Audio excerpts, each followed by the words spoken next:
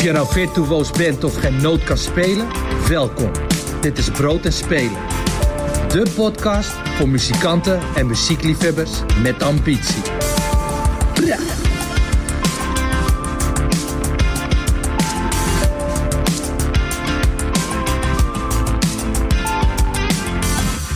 Welkom bij Brood en Spelen, de podcast voor ambitieuze muzikanten, nieuwsgierige liefhebbers en leergierige muziekstudenten. Mijn naam is Jasper van Vught en vandaag neem ik je mee achter de schermen in een speciale backstage-uitzending van Brood en Spelen. Vandaag kijken we hoe je met je muziek op 3 voor 12 komt, het popjournalistieke platform van de VPRO. Hoe muziekjournalisten hun werk doen en hoe je dat nou eigenlijk doet, muziekjournalist worden. En daarvoor hebben we niemand minder dan de online redactiechef van 3 voor 12, Timo Bizar, te gast. Hey Jasper. Hey Timo, fijn. Goed dat je er bent. Vind ik ook. Hartstikke leuk. Hey, ik noemde je net online redactiechef. En ik denk dat veel mensen die luisteren jouw naam al kunnen kennen, zullen kennen. Maar kan je jezelf eens introduceren alsjeblieft? Nou, ik ben Timo. Ik ben allereerst muziekliefhebber. Ik werk nu al sinds 2011 af en aan bij 3 voor 12. Ben er ooit begonnen als stagiair. Heb daar in de radioredactie gezeten. En heel veel met Roosmarijn Rijmer toen samengewerkt. Om te bedenken hoe we de coolste muziek en muzieknieuws naar de radio konden brengen. Ben toen een tijdje weg geweest en heb een halfjaartje bij Vice gewerkt. En daarna weer teruggekomen als redactiechef. Dus ik schrijf heel veel over muziek. Ik maak foto's. Ik maak af en toe eens een podcast of doe tv-redactie. En ik stuur dat soortje ongeregeld bij ons van de online redactie aan. Om te bedenken wat we allemaal gaan doen. Dat zootje ongeregeld. Dat klinkt alsof het een beestenbende is. De meeste boel is. Alsof er weinig structuur is. Maar valt dat kan toch niet anders?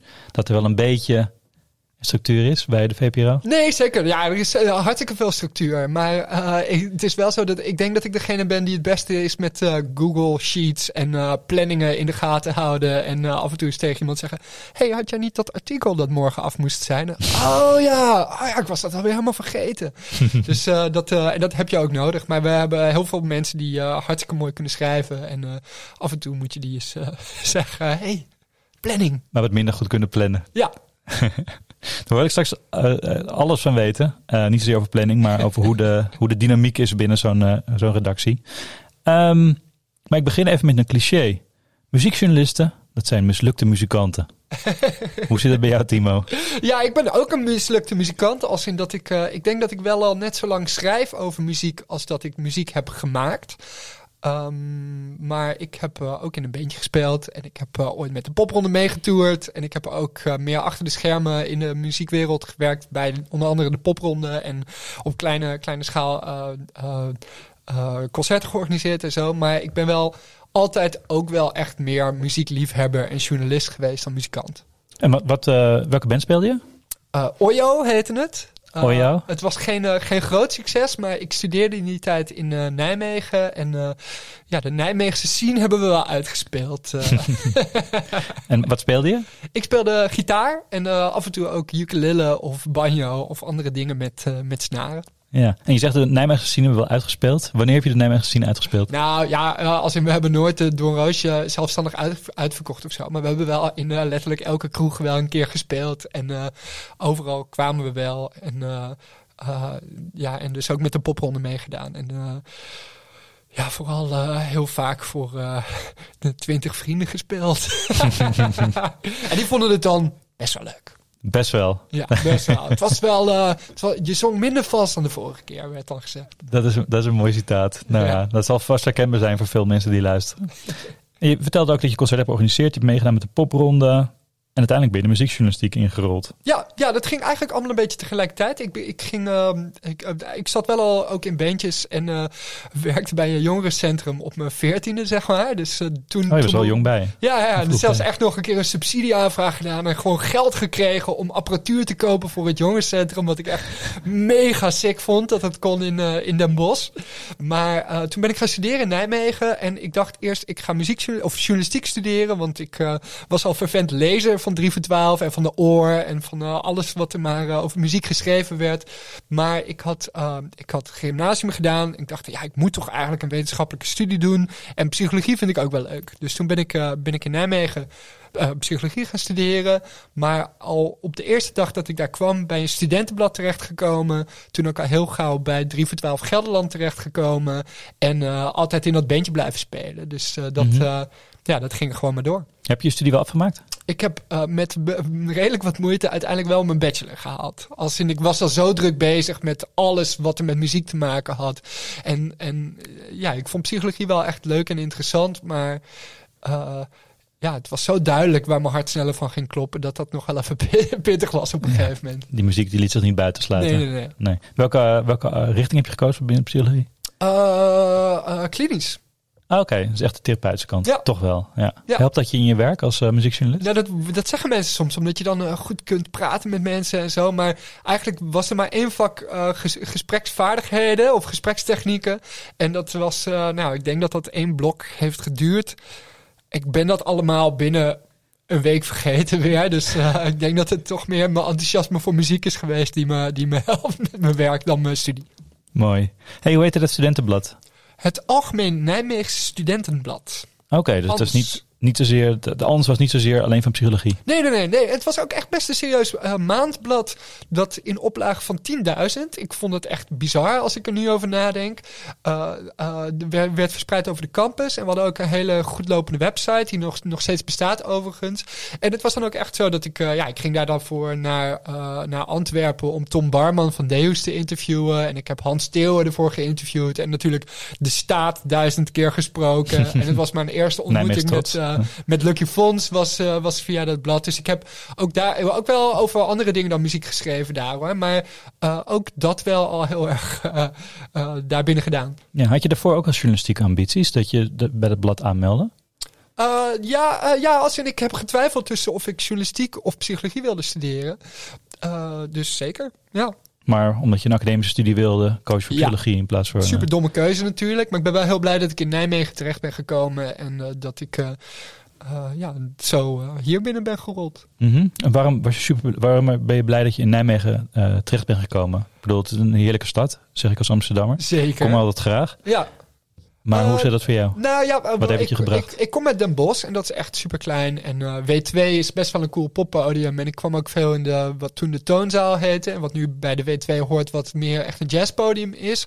Dus er was wel iets van de muziek zien. Maar het was wel echt super klein en voornamelijk toch wel heel erg lokaal georiënteerd. Mm-hmm. Nou, Nijmegen is echt een dorp. Enerzijds, dus het was wel klein genoeg voor mij om als Brabo me veilig te voelen. Maar tegelijkertijd gebeurt er echt superveel. De popronde komt er vandaan en er is Stefast is de grootste popronde daar natuurlijk.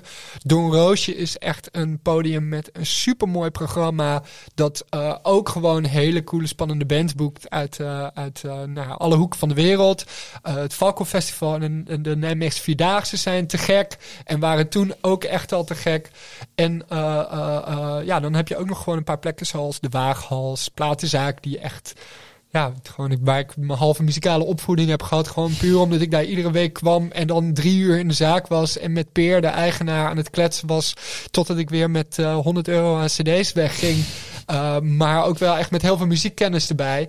En het was gewoon een hele prettige plek om het te ontwikkelen. Zowel als muziekliefhebber als ook in bandjes en zo. Ja, helder. Hey, en wat is nou de eerste muziekproductie, muziekjournalistieke werk wat je hebt geproduceerd voor de ANS? Voor de ANS weet ik eigenlijk niet zo goed. Dat zou ik niet kunnen terugzoeken. Want we hebben natuurlijk even gemaild met elkaar over wat is de eerste muziekreview die je hebt geschreven. Het archief van ANS van zo lang geleden is offline. En ik kan het me echt niet meer herinneren of ik daar al een muzikant heb gesproken voordat ik bij 3 voor 12 Gelderland heb geschreven. Maar de eerste keer dat ik voor 3 voor 12 Gelderland een review van een concert heb geschreven, dat was Adapt, Friese band die in het voorprogramma van The Faint speelde. En dan The Faint daarna. En over The Faint, Brooklyn. Ik kan me daar niks meer van herinneren. Het was ook niet zozeer dat ik per se die band wilde zien. Het was meer dat ik me aanmeldde als schrijver voor 3 voor 12 Gelderland. En dat hier kennelijk mogelijkheid was om over te schrijven. Want terwijl je dus in je eerste jaar van je psychologie-studie zat, dan meldde je aan bij de ANS. Ja. En toen ben je ook gelijk voor 3 voor 12 Gelderland geschreven. Ja, het zou kunnen dat er een jaartje tussen zit hoor. Dat ik eerst bij Ans terecht ben gekomen en een jaar later bij 3 voor 12 Gelderland. Maar dat ging wel vrij rap inderdaad. Dat ik ook daarvoor ging schrijven. Ja, dus je pad was wel helder. Je studeerde psychologie, maar dat was eigenlijk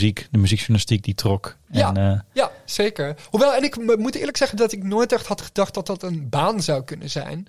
Of dat ik daar heel erg bewust mee bezig was van ik moet dit gaan doen zodat ik daar later in kan gaan werken.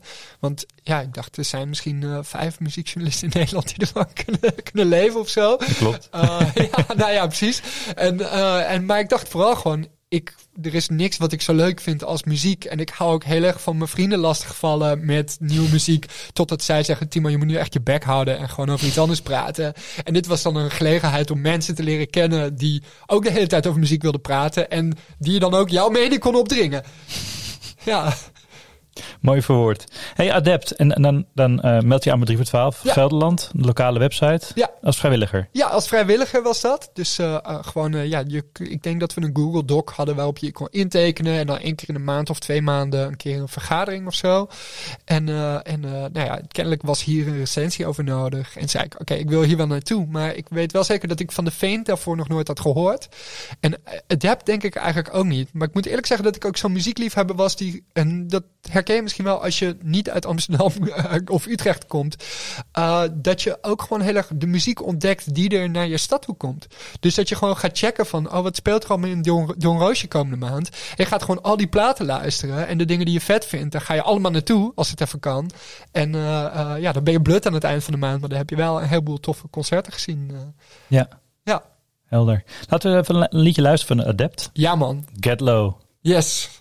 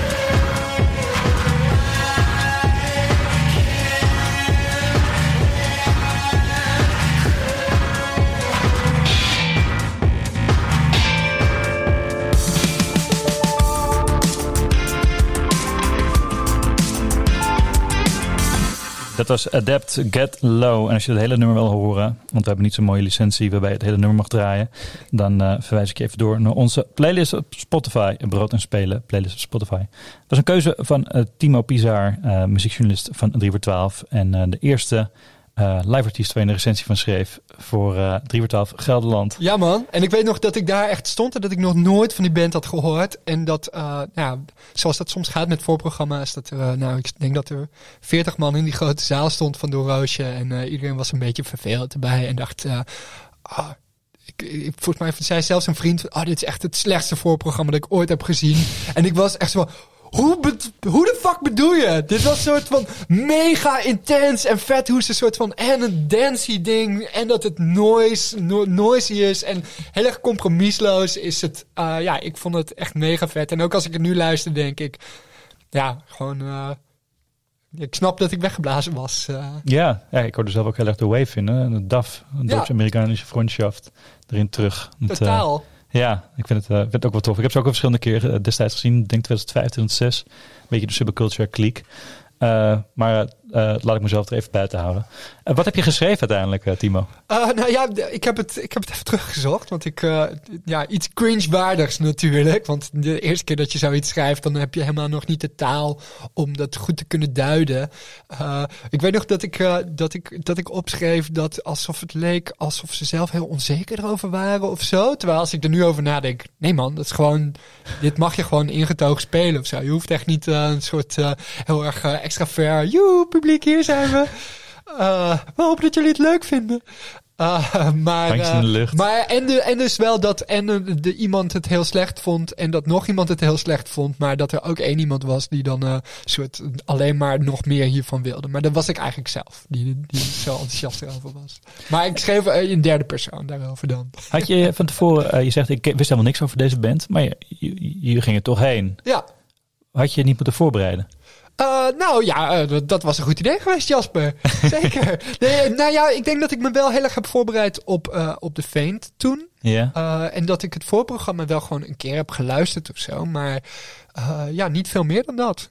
Nee. Denk ik. Ja, ik wist dat ze uit Friesland kwamen. Maar waarschijnlijk was er ook behalve 1 of 2 artikelen op 3 voor 12 niet zo heel gek veel om te vinden of over voor te bereiden. Nee, het is natuurlijk een vrij underground band gebleven. Ja, en ook een band die dan waarschijnlijk een MySpace had waar 3 regels tekst op stonden. Dus daar werd je ook niet heel veel wijzer van. Mm-hmm. Maar het was in ieder geval genoeg om weggeblazen te worden. En om er nog steeds heel enthousiast over te worden. En alles wat die scene heeft voortgebracht. Want veel van die gasten zaten ook in Bonaparte. Wat ik pas, ik denk later datzelfde jaar heb gezien. En dat ik ook heel vet vond. En totaal anders, omdat het veel minder elektronisch is. En een van die guys die zit nu in Lewisburg bijvoorbeeld.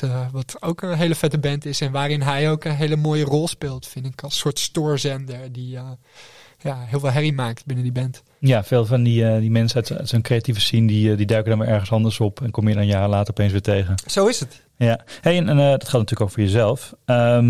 Is jouw artikel toen gepubliceerd? Ja, zeker. Ja, je kunt het nu terugzoeken en dan denken, oké, dit is wel duidelijk door een vrijwilliger geschreven die nog niet vaak dit heeft gedaan. Maar ik vond dat ik wel op zich oké schreef over wat de Faint precies inhield en wat voor band dat was. En uiteindelijk was het volgens mij 2,5 alinea tekst. Dus zoveel. Het viel mee. Ja. En hoe voelde dat om je artikel zo live te zien? Wel echt heel erg leuk. En vooral dat het dan op 3 voor 12 stond. Omdat ik echt al heel erg alles las wat er op 3 voor 12 gepubliceerd werd. En ook in Gelderland dat zeker ook deed. Maar ik had natuurlijk wel al dan bij dat studentenblad gewerkt. En ik vond dat misschien nog wel indrukwekkender. Omdat je dan gewoon je eigen tekst fysiek in de handen hebt in een tijdschrift.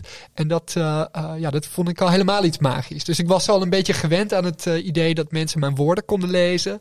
Maar dat het op 3 voor 12 stond wel heel vet. Ja, je zegt dat was voor mij niet echt zo'n carrière ding. Omdat er maar 5 mensen in Nederland waren die ervan konden leven, muziekjournalistiek. Ja. Wanneer is dat veranderd? Eigenlijk pas op het moment dat gebeurde. Dat ik zelf dat werk ging doen. Ik heb wel al allerlei baantjes. Dan er was ook een universiteitskrant. En nog wat andere dingen waar ik ook voor schreef als freelancer. Dus dan kon ik al een beetje wennen aan het idee dat ik met soms een enthousiast stukje over muziek ook wat geld kon verdienen als bijbaantje. En dat ik via de popronde ook nog wat geld bij elkaar sprokkelde. En zo op allerlei manieren dat ik wel een living kon maken in de muziek. Dat was al iets eerder dan het idee van ik kan daadwerkelijk als muziekjournalist leven. Maar toen ben ik eigenlijk op de Bonnefoy stage gaan lopen bij 3 voor 12 landelijk in Hilversum. En daarna nooit meer echt weggaan. En dus op het moment dat ik daar stage ging lopen dacht ik al wel van stel nou dat er ooit iemand hier weggaat, dan ga ik wel mijn best doen om daar toch wel terecht te komen. Je zegt op de Bonnefoy stage lopen? Ja. Hoezo op de Bonnefoy? Er was een workshop vanuit voor 3 voor 12 Gelderland georganiseerd. Dus dan de vrijwilligers die daar zin in hadden, die konden komen. En Adse de Vrieze en Ingmar Griffioen toen nog, die gingen dan vertellen hoe zij te werk gingen. En wat ze eigenlijk doen op een dag. En toen heb ik Adse aangesproken, eigenlijk meer in een soort opwelling van hebben jullie wel eens stagiairs nodig of zo? Het zei eigenlijk wel. Dus toen heb ik denk niet lang na die workshop gewoon gedacht, ik stuur nu een mailtje en in de zomer kan ik best 3 maanden of 4 maanden niet met mijn studie bezig zijn, want fuck die studie. En dan, want studiepunten kon ik er in ieder geval niet voor krijgen.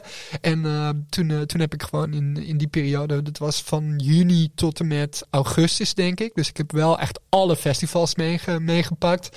Heb ik stage gelopen.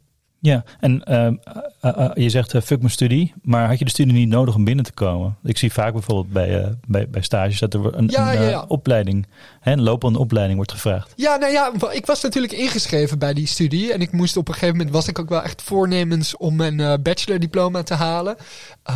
Dus ik bleef gewoon ingeschreven staan. En ik heb gewoon in die periode heb ik stage gelopen. En dan maar met het idee van, dan loop ik wat studievertraging op die ik later wel weer kan inhalen, hopelijk. En, maar ik vind dit gewoon een vette kans. En ik denk dat ik redelijk alleen maar bezig, of niet alleen, zeg maar, ik was wel echt serieus die studie aan het doen. Maar dat ik alles wat ik daarnaast deed ook gewoon uit een soort blind enthousiasme deed. Van ik vind dit echt het allervetste wat er is. En of dat nou in een bandje spelen was of een paar keer als pauze-dj in Doornroosje de muziek zachtjes aanzetten terwijl iedereen er doorheen praat. En ik dacht, maar dit is echt een heel mooi liedje, jongens. Jullie moeten dit echt horen. Tot aan dus stage lopen bij 3 voor 12. Dat ik dat echt allemaal vooral deed vanuit een soort mega energieke enthousiasme. En dan slaap ik maar wat minder. Dat idee, ja. Hey, en je zei, ik werkte voor de popronde en ik deed allemaal verschillende dingetjes, dat DJ'en. Ja. Kon je daarvan leven? Van al die combinatie van activiteiten? Nou ja, natuurlijk wel. Zo in studententijd kon dat wel, omdat je dan ook nog een beetje studiefinanciering had. En ik had, ik denk 5 verschillende bijbaantjes. Dus eentje daarvan was dan schrijven voor de universiteitskrant. De popronde, hoewel dat veel meer, dat te organiseren kost veel meer tijd dan dat het eigenlijk oplevert in geld. Maar het is wel heel leuk om te doen. En daar kon je dan toch wat mee verdienen. Mm-hmm. En dan verspreid ik nog ergens folders. En dan weet je wel gewoon wat je dan doet tijdens je studententijd. Dat je gewoon 8 verschillende klusjes naast elkaar had. En ik schreef dan ook nog voor het Stichting Nijmeegs Universiteitsfonds de nieuwsbrief. En dat was super saai. Maar toch wel fun dat ik dan over de roeivereniging bestaat zoveel jaar. Dus ga er maar een leuk stukje over schrijven. Dat deed ik er dan ook naast om maar gewoon rond te komen en al die leuke dingen ernaast te doen. Ja, en ondertussen leerde je ook schrijven. Ja, precies. Ja, hoewel dat wel echt, ze waren daar al lang blij dat ik niet soort van mega saai stukjes schreef, maar dat ik al heel veel schrijfervaring had. En je enthousiasme helpt? Als ik hoewel op zich was ik wel iets minder enthousiast over de 35e verjaardag van Focus, de roeivereniging, dan over de nieuwe plaat van de staat of zo. Maar ik vond dan het idee om daar dan toch te proberen een grappig stukje van te maken, dat de donateurs van dat fonds dan maar met een glimlach zouden lezen. Als iemand het überhaupt las, want het wist ik eigenlijk niet of het daadwerkelijk werd gelezen. Bij papier weet je dat niet, nee. Nee. Maar dat vond ik dan ook wel leuk om te doen, ja. Hey, en toen ging je stage lopen? Ja. Mocht je naar al die festivals, zei je net, met een grote glimlach? Ja, zeker, ja. Wat ging je daar doen? Hoe zag die stage eruit? Wat deed je concreet? Nou, het was eigenlijk een beetje op een gekke manier gegaan. Als in, ik was nog helemaal niet aangenomen voor die stage of zo. Maar ik kreeg op een gegeven moment Willem van Zeeland, dus de eindredacteur en de grote baas. En die belde mij op een dag. Die zei, er is iemand ziek. Stefan van Persum is ziek. Dus kun je dit weekend, en dat was dan 2 dagen later, mee naar Pinkpop?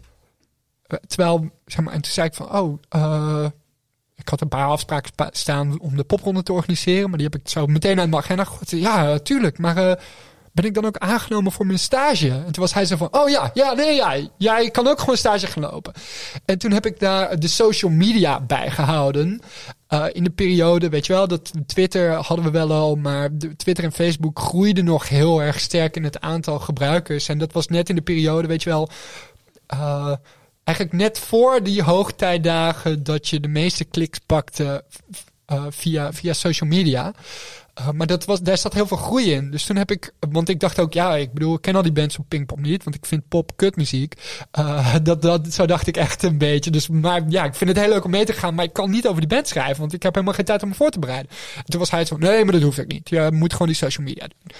En dat ging zo goed toen, dat was echt zo, weet ik veel, dat er 3 keer zoveel kliks op alles kwamen, omdat dat die social media ging heel voorspoedig. Maar wat deed je dan met die social media? Ja, gewoon, weet je wel, artikelen die online komen, die zette je dan begonnen op Facebook en op Twitter met een geinig tekstje, waardoor mensen dachten, oh my god, ik moet hierop klikken, want ik wil meer weten. Gewoon content verspreiden. Dat ging zo goed dat ik dat tijdens mijn stage wel vaker op festivals deed. Naast dat ik dan een paar recensies schreef of zo. Maar nu is het wel vaker zo dat we echt dedicated één iemand op social media hebben die niet per se de stagiair is. En dan mag de stagiair gewoon ook 3 of 4 recensies per dag schrijven. Precies. Op een festival. Welke festivals ben je allemaal geweest die eerste zomer? Even nadenken. Pinkpop van je sowieso. Nee, ik vond het dus wel leuk om erbij te zijn. Maar ik zat vooral in dat hokje de social media bij te houden. Terwijl iedereen die shows ging zien. Ja. En Lowlands sowieso. En dan moet ik even nadenken of... Ik denk dat Down the Rabbit Hole bestond nog niet. En ik weet niet of Best Kept Secret er al was. Ik denk dat het net daarvoor was. Dus dan eerder dat ik ook nog om een stuk te schrijven naar Appelsap was of zo. Maar verder... en Into the Great Wide Open was ik ook wel nog mee. Terwijl dan was mijn stage net voorbij, maar dan mocht ik als freelancer mee of zo. Ja, dus je had direct ook meteen ingehuurd eigenlijk. Ja, precies. En daarna ook met Crossing Border en al die festivals ging ik wel mee vervolgens. Ja, want wanneer kwam je dan vast in dienst? Was het direct na je stage? Nee, toen heb ik in eerste instantie een jaar, denk ik, als freelancer veel gewoon naar festivals meegegaan. En dan of social media of stukken schrijven. Dat allebei een beetje. En toen op een gegeven moment was het zo dat de radioredacteur... die dus de uitzendingen voorbereidt, die had een of andere mega vervelende kaakoperatie te ondergaan of zo. Ik weet niet meer. Het was in ieder geval iets met gebit. Dus die lag er 2 of 3 weken uit. En toen zei Willem, de baas... volgens mij moeten we Timo daarvoor vragen. En Roosmarijn Rijmer, toen de presentator, die was daar echt fel op tegen. Vertelt ze nu graag na. Omdat zij dacht van, hij is echt een fucking snop. Hij houdt helemaal niet van popmuziek. En ik bedoel, het programma op 3FM is wel echt een programma voor alternatieve muziek. Maar wel alternatieve muziek die je naar een breder publiek wil brengen. Dan wat mijn, misschien wat mijn insteek over het algemeen was. Want ik was wel echt meer van, ik vond Adapt wel vetter dan Kensington, zeg maar. Mm-hmm. En op Adapt kwamen dan 20 mensen af, waarvan de 15 het misschien niet zo vet vonden. Mm-hmm.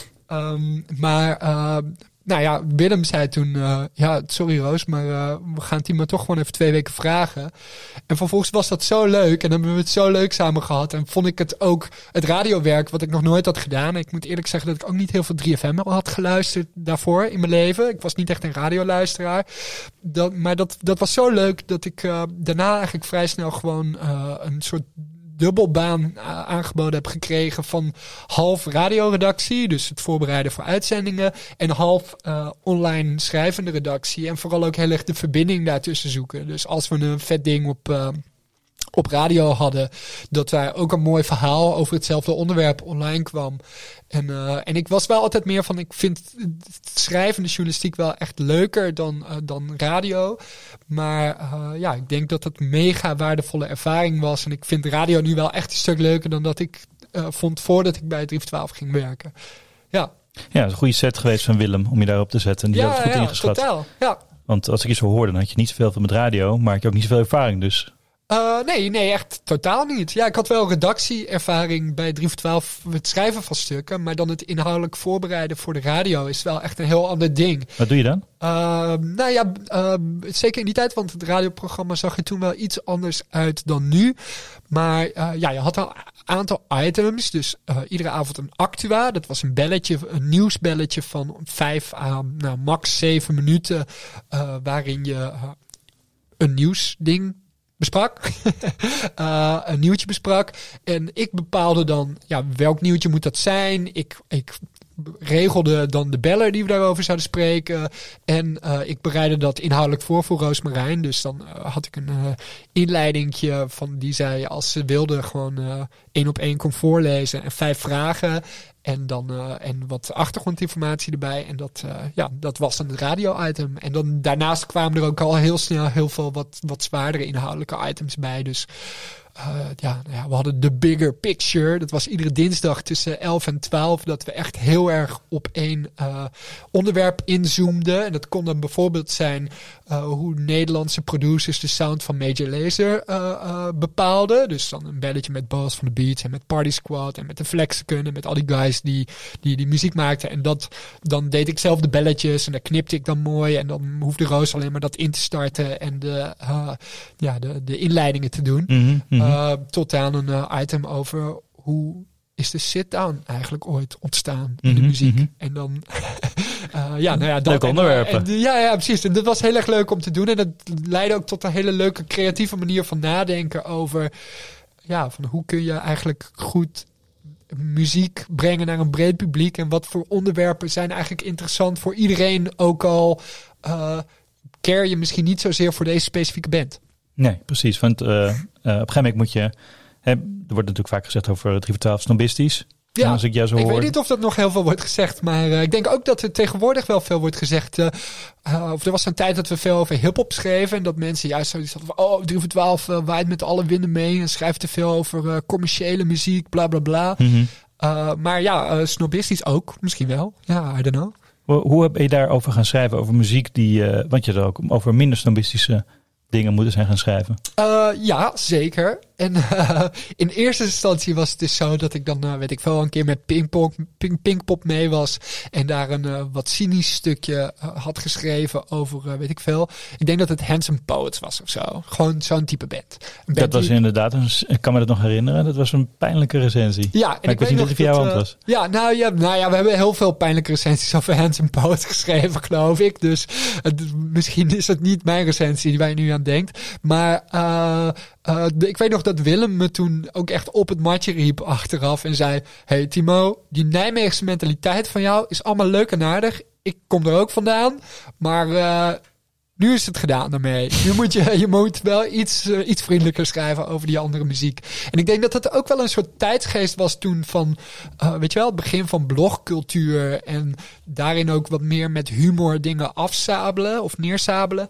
En dat 3 voor 12 dat ook wel een stukje minder is gaan doen. Omdat het minder bij de tijdsgeest past. En omdat, ik realiseer me nu wel beter dat die muzikanten ook zo'n stuk lezen en dat dan echt pijnlijk is. En dat je dat ook best wel iets... je mag iets echt een kutshow vinden, hè? Maar dan mag je dat ook wel iets liefdevoller opschrijven naar zo'n act toe die ook maar gewoon zijn best doet op het podium dan dat ik in die tijd deed. Want ik was toen inderdaad wel echt, je vraagt van dat snobisme, hoe ging je daarmee andere genres te lijf?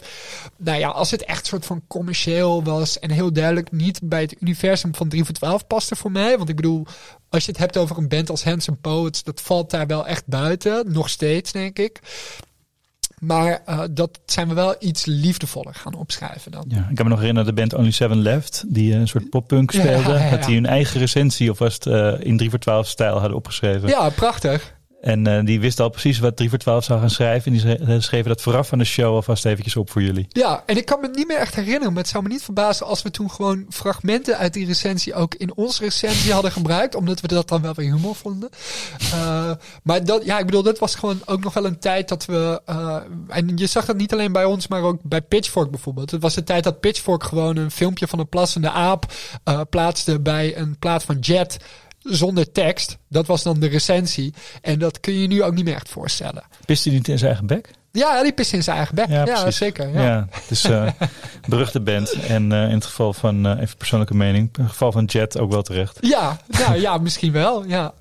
Hey, je zei net iets interessants. Die blogcultuur begon toen, hè? Internet speelde al vanaf het begin van je werk een grote rol. Ja. Hoe heeft internet jouw invloed gehad op jouw werk?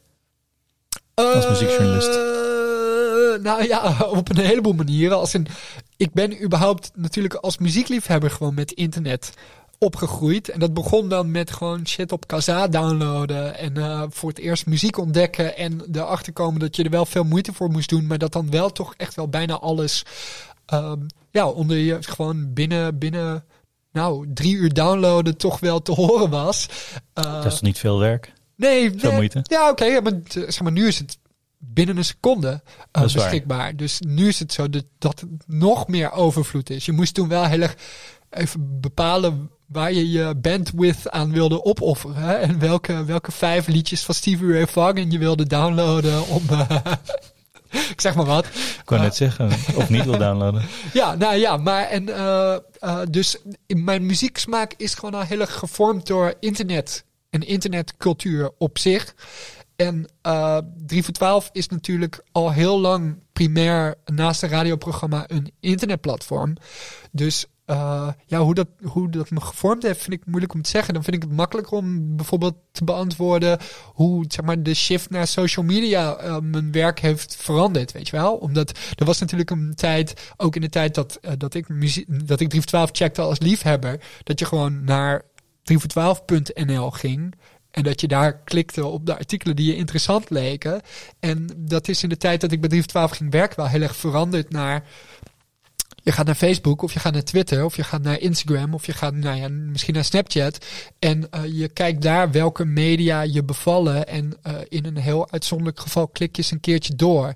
Dan een paar jaar geleden was het zo. Dan klikken mensen wel echt veel door. Maar dan met elke verandering aan het algoritme werd dat teruggeschaald. Zodat mensen zo lang mogelijk op die social media platforms bleven. Waardoor je heel erg moet nadenken over de manier waarop je... content, om het lelijk te zeggen, artikelen of video's of whatever, moet verpakken. Omdat, en dat heb ik wel heel erg gemerkt over de afgelopen paar jaar, dat mensen in principe niet echt klikken op een band die ze niet kennen. En dat terwijl op het moment dat jij gewoon naar 3voor12.vpro.nl gaat en je klikt in principe gewoon op de laatste artikelen die er komen, dan ga je die nieuwe bands toch wel zien. Mm-hmm. Maar Facebook en Instagram werken zo dat je, en Facebook nog meer dan Instagram, dat jij gewoon niet eens die post over die nieuwe band te zien krijgt als hij niet genoeg likes krijgt, waardoor je helemaal nooit van die band gaat horen. En dat maakt het wel moeilijker om de taak die wij primair hebben, namelijk laten horen hoeveel vette nieuwe muziek eruit komt, om die goed uit te voeren. Ja, dus je wordt ook nog eens een soort social media wizard. Je moet ook nadenken over doelgroep bereiken. En, Totaal. Ja, je moet wel. Ik denk wel dat als internetjournalist nu, dat het belangrijker dan ooit is dat je ook snapt hoe jij zorgt dat je je artikelen gelezen krijgt via social media. Mm-hmm. En dat is wel echt wel wezenlijk iets anders dan gewoon een artikel voor een krant schrijven of zo. Ja, want waarom bestaat muziekjournalistiek eigenlijk nog? Nou, omdat er een heleboel mooie muziek wordt uitgebracht en omdat mensen... Maar dat kan toch ook op Spotify, op een playlist? Nou ja, je wil wat duiding daarbij, lijkt mij. En is het nodig? Ja, ik vind van wel. Ik bedoel, ook als muziekliefhebber doe ik niets liever dan gewoon lezen over waar bepaalde muziek vandaan komt en waar... wat een laag achter een plaat is. En ik bedoel, tegelijkertijd is een podcast maken die alleen maar op Spotify staat ook muziekjournalistiek, weet je wel? Ik bedoel, ik denk dat verandert wat muziekjournalistiek is. Maar ook als ik iedere dag op Instagram in mijn stories een nieuw album plaats met een kort stukje tekst, wat ik doe, dan is dat ook muziekjournalistiek, denk ik. Dus misschien is het zo dat er wel steeds minder artikelen gelezen worden en dat er steeds meer andere manieren zijn om mensen te bereiken. Maar er blijft wel altijd in ieder geval, ik denk dat er altijd behoefte blijft aan wat inhoud daarachter. Ja, ik hoop het. Want ik denk dat veel mensen het gewoon lekker de muziek, de radio aanzetten en wel een grappig liedje willen horen. En voor de rest niet zo geïnteresseerd zijn wie die makers zijn of het verhaal erachter.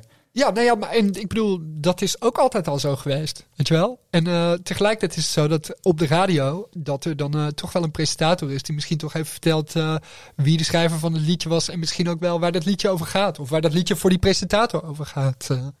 Ja, dus op die manier krijgt het meerwaarde. Helder. Wat is de beste manier voor mij als muzikant om muziek bij jou onder de aandacht te krijgen, Timo?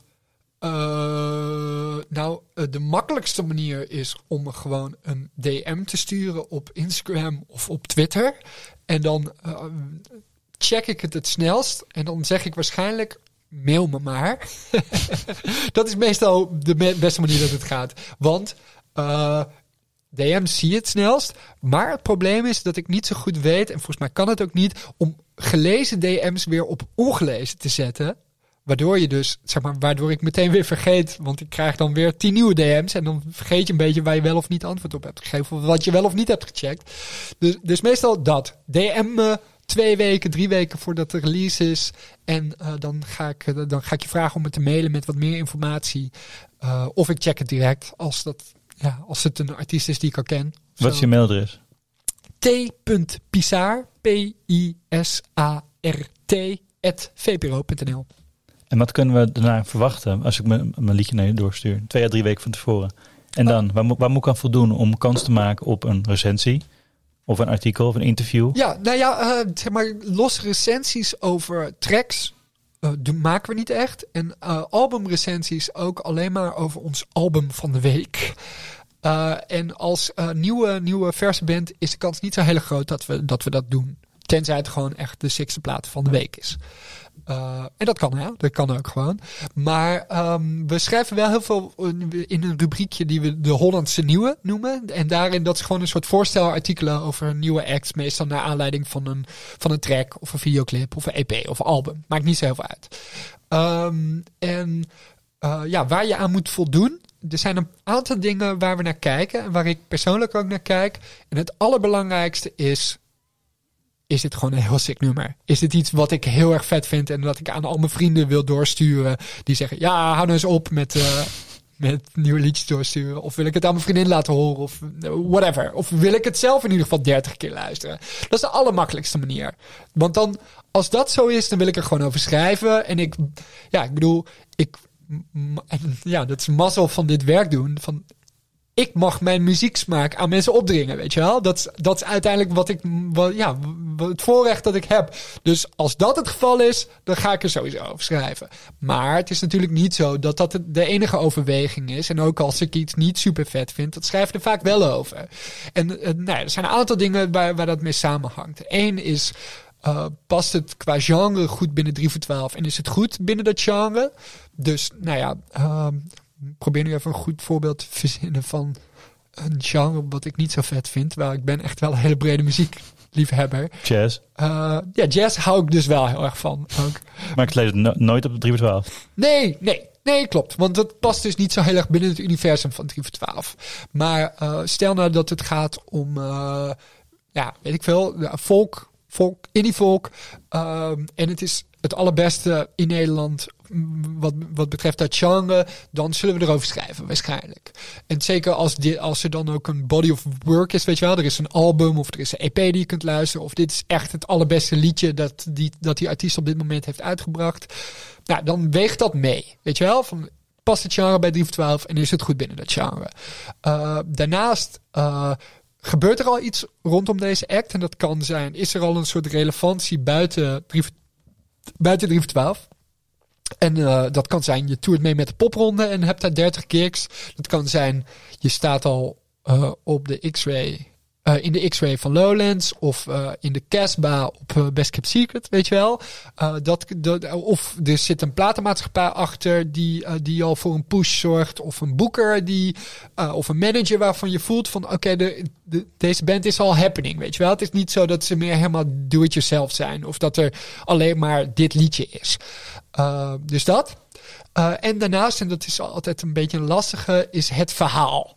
Dus valt er een verhaal te vertellen? Is het zo dat het als het een liedje is dat gaat over dat je je buurjongen zo leuk vindt, dan is dat misschien niet zo heel erg interessant. Maar als het gaat over of een heel persoonlijk iets, of het gaat over iets dat een bepaalde maatschappelijke relevantie heeft, bijvoorbeeld de woningcrisis, I don't know, gewoon iets dat speelt.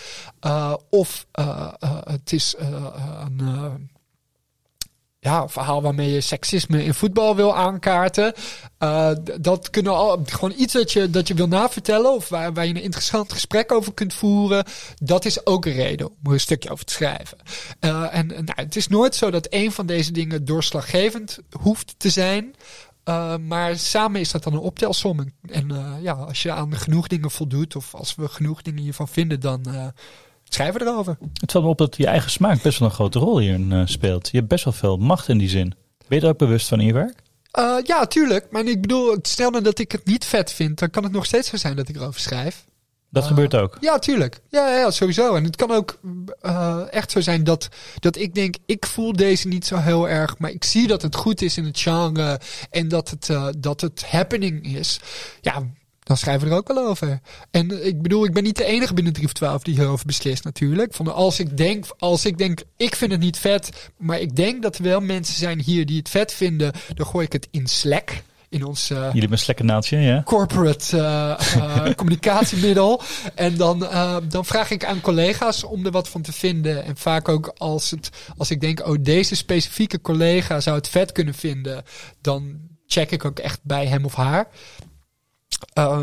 Maar ja, als iedereen het niet zo vet vindt, dan is het ook wel weer duidelijk van, ja, oké, dan denk ik dat we er nu niet over gaan schrijven. Want als wij met z'n 10 of 15 of soms 4, het ligt er een beetje aan wat voor track het is, hoeveel mensen checken, het allemaal niet zo leuk vinden of denken het is nog te vroeg, ja, dan heeft het niet zoveel zin om erover te schrijven. Gebeurt het ook wel eens andersom, dat jij iets heel vet vindt en de rest niet? En dat het dan niet wordt geplaatst? Wel dat ik het dan moet bevechten of zo. Dat ik zeg, sorry jongens, maar jullie hebben het gewoon fout in deze. En dan moet ik ze proberen te overtuigen daarvan. Maar zeg maar, als ik het echt het allervetste vind dat ik dit jaar heb gehoord of zo, dan maakt het niet zo heel veel uit. Want ik bedoel, we zijn met 4 schrijvende redacteuren. En die moeten ieder wel, als echt zo enthousiast over iets zijn, moet dat gewoon kunnen. En dan is het ook juist leuk dat we diverse muziekliefhebbers zijn. Dat je dus ook verschillende soorten muziek te horen krijgt als je naar 3 voor 12 gaat. Maar als ik denk van, ik vind het op zich wel vet, maar ik weet het niet helemaal zeker en de rest is niet enthousiast, dan is de kans wel groot dat ik denk, oké, dan doen we het nu niet. Oké. Hey, en je had het over wat past bij 3 voor 12. Wanneer is iets geschikt voor 3 voor 12? Waarom is 3 voor 12 anders dan een Oor, een Sounds, een Volkskrant, een Music Maker qua ik denk profiel? Ten eerste dat we qua profiel wel meer focussen op nieuwe Nederlandse muziek. En dat we daarin ook wat minder bezig zijn met of een act al een bepaalde status heeft. Ik bedoel, Oor heeft natuurlijk wel, weet jij als geen ander, Oor Talents op de popronde die je pusht en waar je een keer een stuk over schrijft. Maar het is wel zo dat, ik denk de bovenste 20-30% van de popronde selectie, dat die in principe relevant zou kunnen zijn voor 3 voor 12. En zeker ook voor, we hebben ook speelplekken in 3 voor 12 radio, waar natuurlijk veel jonge Nederlandse artiesten kunnen spelen. En we zijn daar heel erg bewust, heel erg mee bezig met het pushen van nieuwe muziek. Tegelijkertijd denk ik dat wij bijvoorbeeld ten opzichte van een Volkskrant, dat we natuurlijk gewoon veel meer plek hebben om over muziek te publiceren. Dus dat het voor ons ook veel makkelijker is om wat kleinere dingen die misschien 3 lezers vet vinden, maar waar je die 3 lezers dan wel heel blij mee maakt. Dat kun je als Volkskrantjournalist eigenlijk niet echt doen. Tenzij het een verhaal is dat zo bijzonder is dat je ook mensen raakt die de muziek gewoon kut vinden. Maar de Volkskrant moet dan meer bezig zijn met zo'n, hoe heet die? Mart Hoogkramer van Ik wil zwemmen. En die hadden dan een mooi verhaal over in de eindejaarsvolkskrant, omdat dat natuurlijk iemand is die heel erg in de media was. Maar ik kan me niet voorstellen dat Gijsbert of Robert van Gijssel, dat die dat echt een vette zanger vinden. Of dat die dat liedje met heel veel plezier hebben geluisterd. En daar is dan meer journalistieke duiding. Ja, dat is meer dan gewoon een mooi verhaal over iemand die in de media is geweest. En wij kunnen dan wel iets meer bezig zijn met gewoon binnen alternatieve popmuziek dingen die we vet vinden en waarvan we denken dat meer mensen dat zouden moeten horen. Ik bedoel, daar zijn ze ook mee bezig, maar wij hebben daar meer ruimte voor. Hoe doe je dat nou? Want je hebt het over wat wij vet vinden of wat ik vet vind. Kijk, jullie zijn elke dag met muziek bezig. Jullie kunnen je fulltime 40 uur per week focussen op muziek. Ja. En met nieuwe Nederlandse muziek. En met collega's die er ook elke dag mee bezig zijn. Hoe zorg je er nou voor dat je niet binnen je eigen cirkeltje blijft, maar dat je ook mensen bereikt die dit misschien wel interessant zouden vinden, maar er wat minder dicht op zitten? En dan bedoel je het publiek bereikt? Juist. We proberen natuurlijk wel over alle regio's te schrijven. En bezig te zijn met niet alleen maar muziek die er in Amsterdam wordt gemaakt of die er in Utrecht wordt gemaakt, maar die overal wordt gemaakt. Het is zo dat bands en artiesten zelf natuurlijk ook social media hebben. En dat over het algemeen door over een act te schrijven waar nog niet zo heel veel over is geschreven, bereik je natuurlijk ook hun fans wel. En door samenwerking aan te gaan met de popronde of met Lowlands of whatever, is het zo dat je ook wel hopelijk gewoon het Lowlands publiek een beetje bereikt. En ja, tegelijkertijd is het zo dat zeg maar zoveel het is minder groot dan Formule 1 fans, weet je wel. Alternatieve muziekliefhebbers.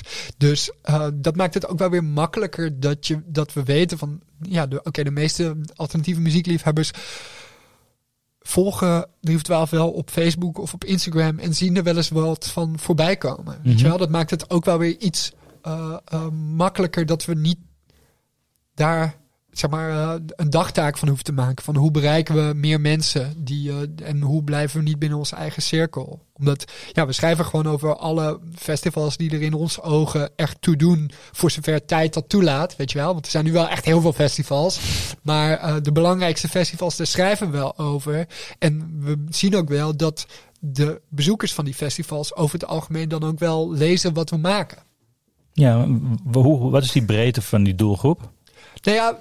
Als je het uitdrukt in festivals, welke festivals doe je bijvoorbeeld niet en welke wel? Lowlands en Pinkpop heb je al genoemd. Ja, Lowlands is wat mij betreft gewoon het belangrijkste festival voor ons. Simpelweg omdat daar ook de meest brede muziekliefhebber komt. Weet je wel? In de Alpha staan ook gewoon grote popacts. Gewoon echt de grote namen. In de X-Ray heb je kleinere, spannendere dingen. Je hebt af en toe eens een spannend experimenteel ding in de Lima. Iets jazzachtigs. En je hebt 's nachts ook gewoon een heel relevant nachtprogramma en heel veel spannende dance. En wat mij betreft is de breedte van 3 voor 12 wel een beetje vergelijkbaar met Lowlands. En soms maken we wat stapjes naar links, naar dingen die er op Le Guess Who gebeuren bijvoorbeeld. Maar de onderkant van het Le Guess Who-programma kan wel wat te niche zijn voor wat 3 voor 12 behelst. Of dat is iets waar we niet volle kracht op kunnen verslaan. En aan de andere kant maken we ook uitstapjes naar Pinkpop. Terwijl het zal echt niet zo zijn dat als Justin Bieber een headliner is van Pinkpop, dat wij Justin Bieber als een soort core 3 voor 12 act gaan beschouwen. En dat is de scope een beetje. Maar tegelijkertijd is het zo van, want je had het over snobisme. Ik denk wel dat de muziekliefhebber van 2022 alweer bijna, dat die over het algemeen vrij breed is. Ik bedoel, zeg maar, van hoe populair hip-hop is geworden in de afgelopen 15 jaar in Nederland, heeft ervoor gezorgd dat vrijwel iedereen opgroeit met ook Ronnie Flex wel eens luisteren. De grootte van dancefestivals en ook van house en techno zorgt ervoor dat de meeste mensen dat ook wel eens hebben gedaan. Weet je wel? Dat zal dan misschien niet zo zijn dat ze iedere dag thuis een mix van Ben Klok aan het luisteren zijn tijdens het studeren. Maar er zijn wel heel veel mensen die dat ook wel eens doen. Of die in ieder geval wel eens op zo'n feest zijn geweest. En die checken dan misschien ook de nieuwe muziek van Vrouwtje of die nieuwe coole indie folk band. En het scheelt dat muziekliefhebbers niet meer zo narrow-minded zijn dat je daardoor dus ook over veel verschillende genres tegelijk kunt schrijven zonder bang te zijn dat je publiek verliest of zo. Ja, helder. Je zegt die Justin Bieber, hè? Maar moet je daar nou ook niet vanuit een soort relevantie over schrijven, ondanks dat je het niet vet vindt of niet core 3 voor 12 vindt? Waar ligt de journalistieke taak van 3 voor 12, behalve het signaleren van muziek die jij vet vindt en je collega's vet vinden en die misschien iemand anders ook vet vindt? Ja, ik denk ook inderdaad dat we bredere muziek moeten duiden. En dat we bijvoorbeeld bij Justin Bieber, zeker zo rond die die plaat, Purpose was dat volgens mij, dat hij wel echt een soort frisse nieuwe popwind had en zichzelf ook heruitvond van een soort kindersterretje naar een serieuze popster. En daar hebben we ook wel over geschreven. Maar dat zal dan 1 keer een duidend artikel zijn en dan misschien 10 jaar niet meer. Mm-hmm. Maar bijvoorbeeld Skrillex is een goed voorbeeld, denk ik, van een artiest. Van het moment dat dubstep echt een soort commercieel groot ding werd, maar nog steeds wel een weird ding was.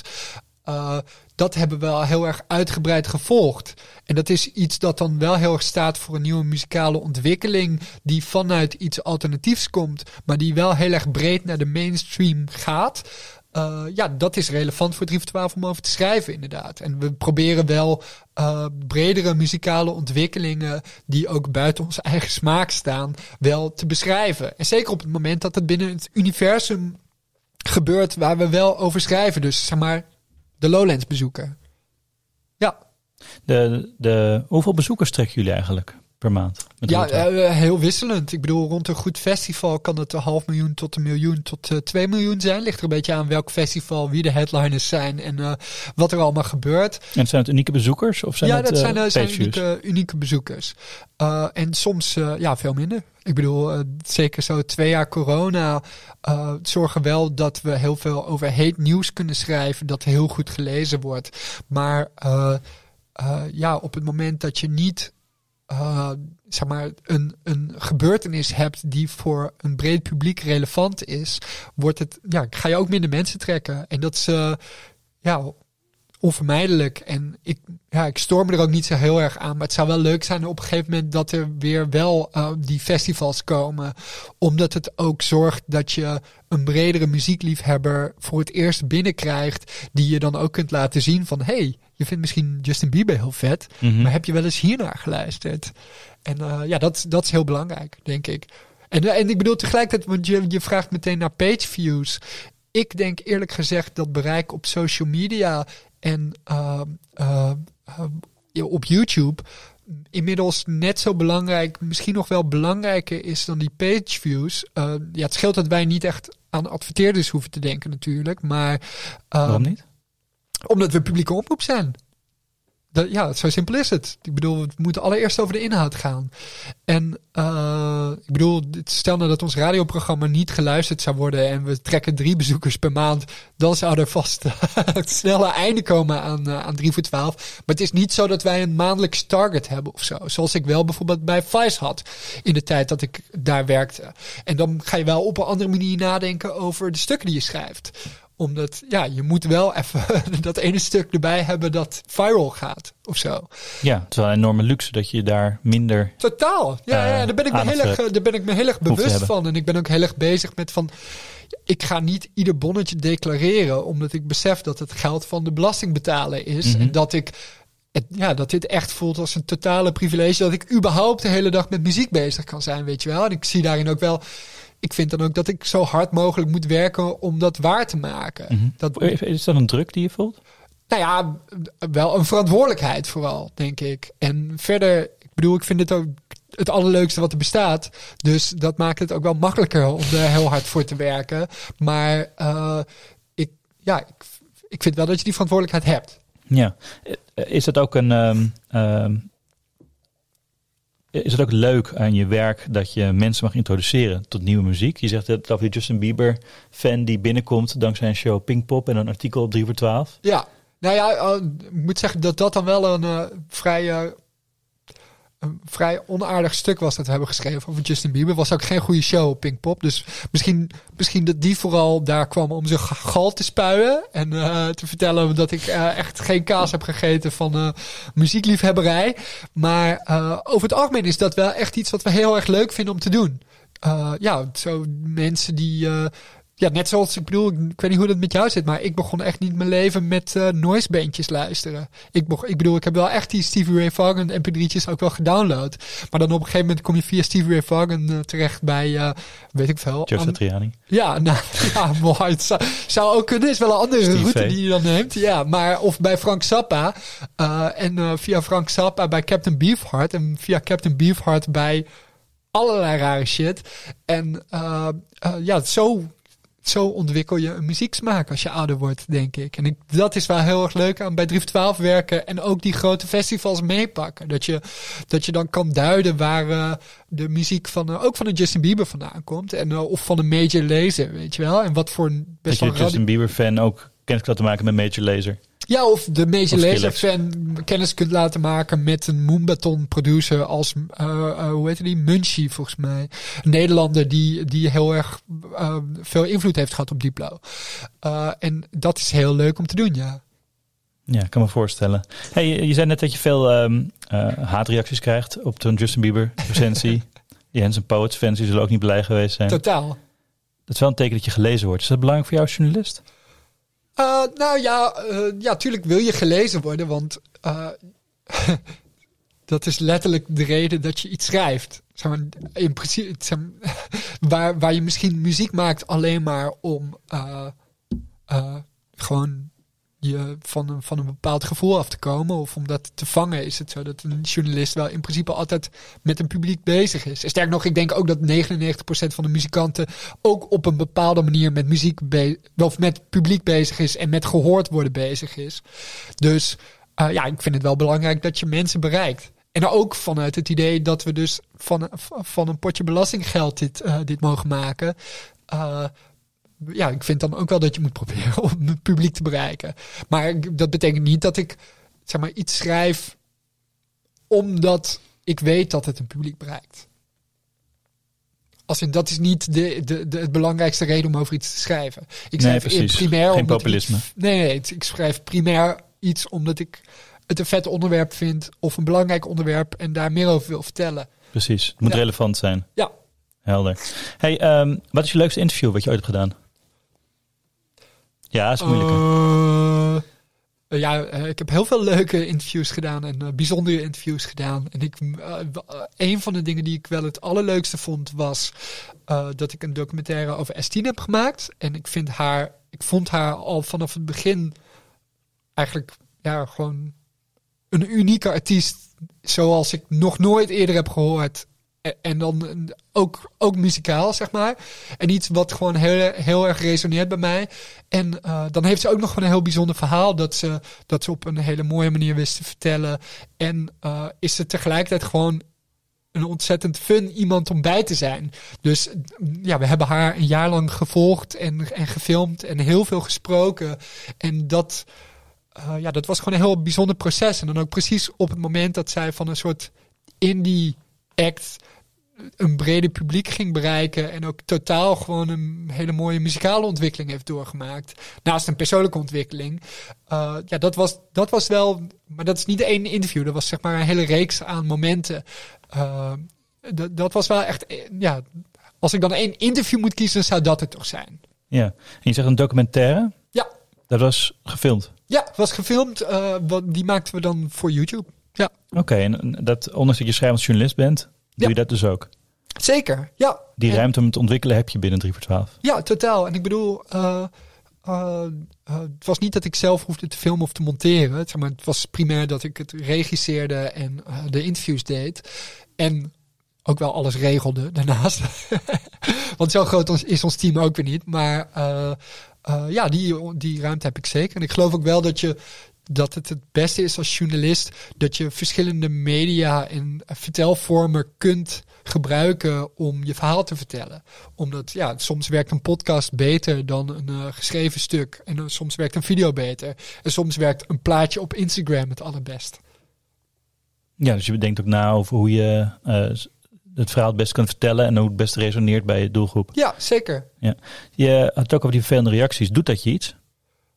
Ja, tuurlijk. Ik bedoel, op het moment dat je 100 berichtjes van 21 Pilots fans krijgt die je het liefst levend willen verbranden, dan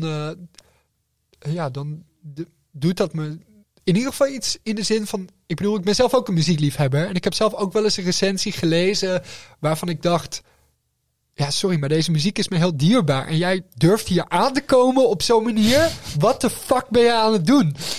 En ik vind dat je daar ook bewust van moet zijn. En soms denk ik dan achteraf, misschien had ik dit toch iets anders moeten opschrijven. Maar het scheelt dus dat we daarin ook wel zijn veranderd van stijl. Denk ik dat we minder vaak dus echt iets wat je echt gemeen zou kunnen noemen zijn gaan schrijven. En dan iets vaker iets... Ja, ik weet niet eens of het milder is, maar wel milder in toon. In ieder geval. Niet milder in oordeel, maar wel milder in toon. Ja, kan een recensie überhaupt objectief zijn? Nee. Je kunt wel proberen zo objectief mogelijk te blijven, maar uiteindelijk is het jouw oordeel over iets dat er gebeurt. Je probeert daarin wel een bepaalde expertise mee te laten wegen. En daarom kan het zo zijn dat mijn oordeel hopelijk iets zinniger kan zijn dan iemand die alleen maar zegt dat iets leuk is of niet. Mm-hmm. En als je het goed doet, dan kun je het ook op zo'n manier opschrijven dat iemand die er een hele andere mening over heeft, wel ziet waar je vandaan komt. En misschien zelfs zijn eigen mening of haar eigen mening een beetje bijstelt naar aanleiding van jouw recensie. Maar uiteindelijk is het wel mijn oordeel met al mijn bagage die ik meeneem over wat er daar gebeurt. Heb je wel eens een positieve recensie geschreven over een artiest wiens muziek je verschrikkelijk vindt? Nou, niet die ik verschrikkelijk vond, maar vast wel eens een positieve recensie over een artiest die ik in wezen niet heel erg interessant vond. Maar dat was dan waarschijnlijk wel dat ik het ook gewoon echt een goede show vond. En dan misschien dat ik wel dacht, niet echt mijn ding, deze show. Maar ja, het is gewoon fucking goed wat hier gebeurt. Mm-hmm. Ja, tuurlijk. Dus dat kan. Ja, want je moet wel die oogklep een beetje afdoen, denk ik. Zeker als je maar met zo'n klein team over zoveel soorten muziek probeert te schrijven. Mm-hmm. Word je wel eens bevriend met een artiest? Je zei dat je Torre bijvoorbeeld van de Staat heel vaak hebt geïnterviewd. Met Steen heb je veel tijd doorgebracht. Ja, nee, het is nooit zo dat er iemand dat ik echt nog koffie ga drinken met iemand buiten mijn. Hoogstens als je dan koffie gaat drinken, is dat omdat je iets inhoudelijk wil bespreken, zeg maar. En het is op zich zou er niet echt iets op tegen zijn, denk ik. Wel op het moment dat je dan zelf ook nog een kritisch oordeel moet vellen over deze artiest. Maar dan, zeg maar, stel nou dat ik bevriend zou zijn met de artiesten, zou ik kunnen zeggen, sorry, ik kan hier niet over schrijven. Iemand anders moet dat doen. Maar dat is natuurlijk wel een luxe van de redactie. Ja, tuurlijk. Ja, maar eigenlijk gebeurt dat niet echt. Nee, en dat ook wel omdat ik dan toch een bepaalde afstand probeer te houden en de artiest misschien een beetje hetzelfde heeft. Ja, wel slim. Ja. Wat maakt een muziekjournalist een goede muziekjournalist, volgens jou? Nou, een heleboel. Allereerst een soort bijzondere liefde voor muziek en de behoefte en ook de gave om dat een beetje over te brengen op anderen. Als in, ik denk dat muziekjournalisme of journalistiek, dat het allerbelangrijkste is dat je mensen nieuwe muziek laat horen en daar enthousiast over kan maken, terwijl ze dat nog niet echt waren. En daarin is dat misschien iets minder daadwerkelijk journalistiek, maar iets meer gewoon het enthousiasmeren van mensen. En daarom kan een goede radio-dj voor mij ook een goede muziekjournalist zijn. Hoewel je dat eigenlijk misschien technisch geen journalisme mag noemen. Dat allereerst. Daarnaast het kunnen duiden daarvan. En het kunnen signaleren van nieuwe ontwikkelingen. En dat mooi kunnen opschrijven. Ja, dat. Ja, er zijn zoveel dingen die ermee samenhangen. Maar dat primair. Andere mensen kunnen enthousiasmeren voor muziek die ze nog niet hadden gehoord. En ook daar de achtergrond van kunnen laten zien. Mm-hmm. Ik kan me ook voorstellen dat je, als je zo lang al zo intensief bezig bent met muziek, dat je zelf ook wel graag wil ontwikkelen. Dat je ook wel eens nieuwe muziek wilt leren kennen. Qua nieuwe stijlen, nieuwe stromingen. Niet zozeer nieuwe artiesten binnen de genres die je ook kent. Hoe doe jij dat? Nou ja, ik kwam dus binnen als die indie-snop. Mm-hmm. Die vooral gewoon heel graag naar Fleet Foxes en Bon Iver luisterde. En Radiohead de allervetste band ter wereld vond. Zijn ze ook.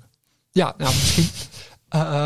Maar eigenlijk alleen al door bij 3 voor 12 te gaan werken. En dan voor het eerste keer naar Amsterdam Dance Event te gaan. Of voor het eerste keer een hiphopplaat te horen. Waarvan ik dacht, oh my god, maar dit is beter dan Radiohead.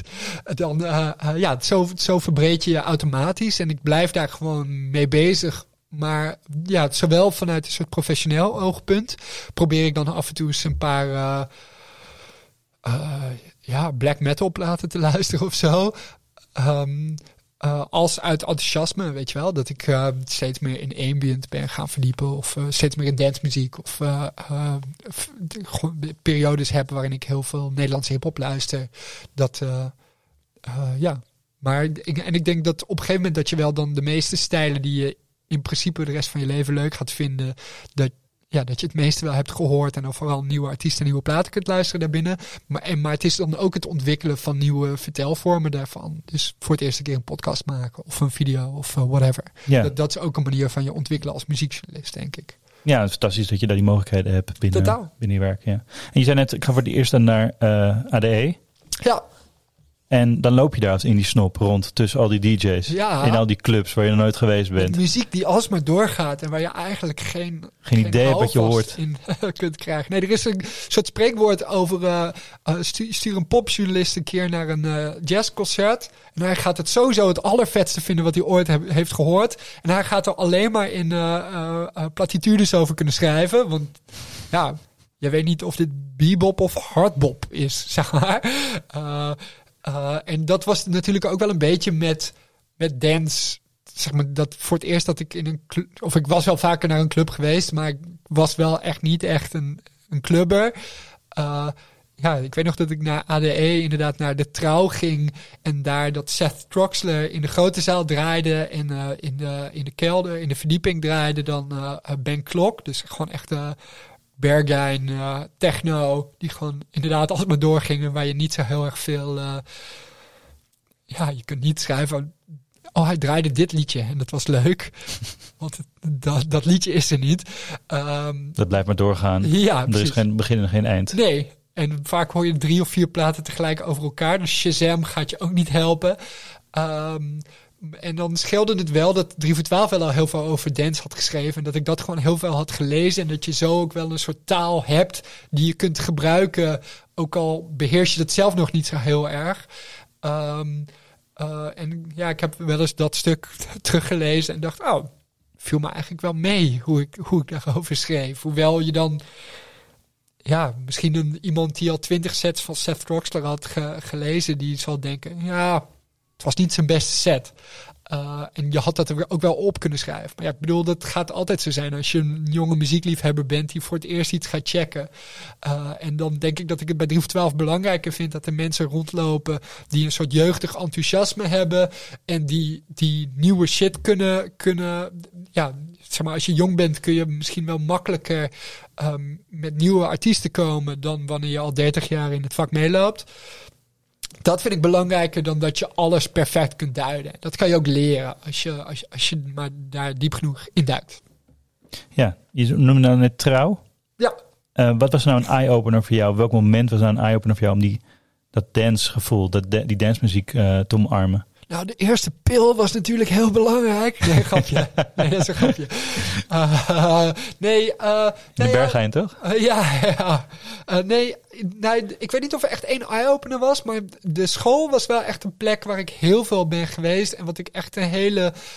ik voel nu ook een beetje wrang om te zeggen, omdat het niet voor niets gesloten is en er ook een heel belangrijk debat is geweest over racisme rondom hun deurbeleid en de manier waarop mensen zich daar thuis voelen. Maar ik voelde me daar wel heel erg thuis en heb daar heel veel muziek gehoord die ik anders nooit had gehoord. En ja. Ja, laten we eens luisteren. Patrice Rushen, als ik het goed uitspreek. Ja. Feels So Real.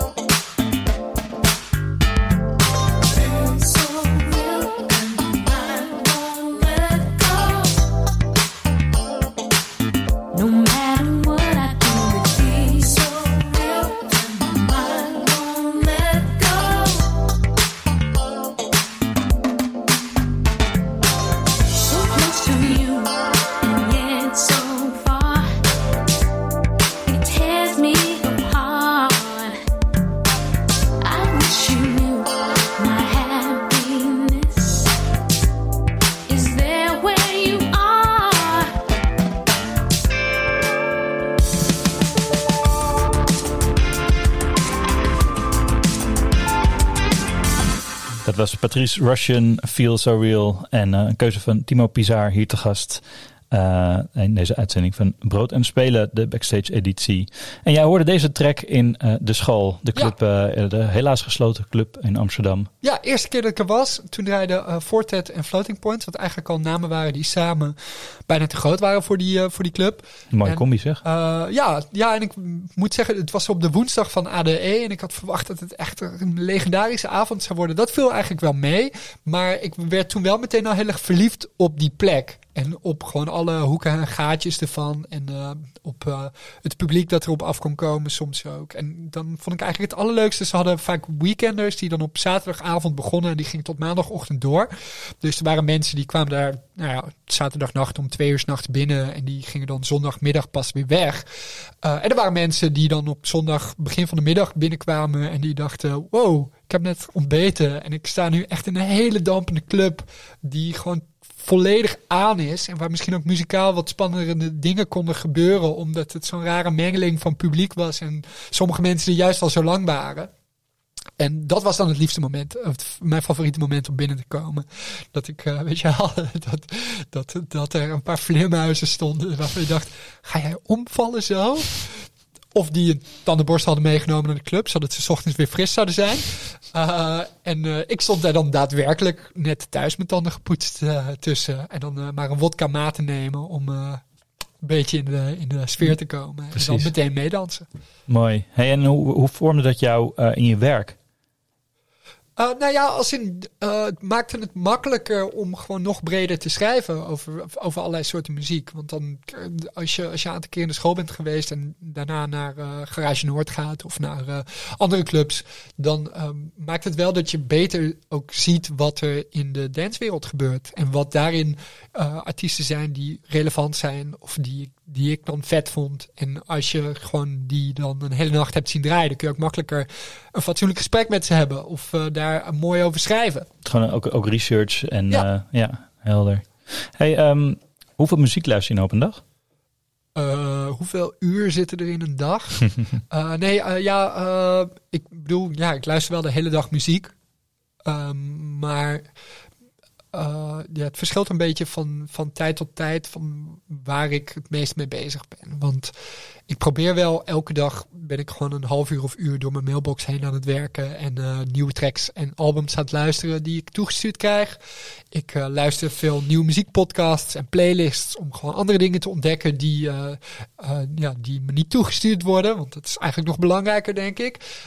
Ik check Pitchfork en Stereogum en alle blogs die ik het toe vind doen. Ik lees vaak recensies in Oor en dan vooral de eerste en de laatste zin om te kijken van, wat is het oordeel? Vinden jullie dit een vette plaat? Moet ik dit gaan checken? En zo. Ja, helder. Hey, en je zegt een uur per dag mail doorspitten. Hoeveel mails krijg je per dag? Ik zei dat je heel veel DM'tjes kreeg, maar ja, heel veel. Je moet dat nog mailen. Maar het is natuurlijk ook, sommige mails krijg ik persoonlijk. En dan krijg ik ook nog een heleboel persberichten binnen die gewoon aan 3 voor 12 gericht zijn. Ja, het zal 50, 100 mails zijn of zo. En dan is het echt niet zo. Zeker de dingen die niet direct aan me gericht zijn, die probeer ik wel te checken als ik ze relevant vind. Maar het is echt niet zo dat ik die guy die op zijn zolder in Uden een volkplaat per 10 jaar maakt. En daarop alleen maar Bob Dylan covers speelt. Dat ik die plaat net zo aandachtig luister als die band die al 40 shows op de Popronde heeft gedaan en op Noorderslag staat. Dan zal ik toch beter naar die laatste act luisteren. Waarom? Ja, omdat er gewoon meer urgentie en relevantie vanuit gaat. En omdat ik ook aan het persbericht al lees dat het waarschijnlijk meer geschikt is voor 3 voor 12 dan die guy die op zijn zolderkamer Bob Dylan covers speelt. Helder. Wie zou je nog wel eens willen spreken? Of over wie zou je nog wel eens een verhaal willen schrijven? Of een documentaire willen maken? Of een podcast? Een journalistieke productie? Ik moet eerlijk zeggen dat ik niet zo heel erg een obsessie met sterren heb, per se. Ik bedoel, je hebt van die mensen die niets liever doen dan Tom York interviewen. En nu vind ik Tom York wel echt een hele sicke muzikant. Maar ik vind het vaak leuker om een uniek verhaal te kunnen vertellen. Dus ik ben meer bezig met die ene artiest die misschien nog niet zo heel veel interviews heeft gedaan, of niet zo heel veel mooie achtergrondverhalen heeft gehad, om daar dan een stuk over te schrijven dat nog niet eerder is geschreven. En ik denk dat dat bij een Thom Yorke wel echt veel moeilijker is dan bij die ene artiest die ik nu nog niet ken.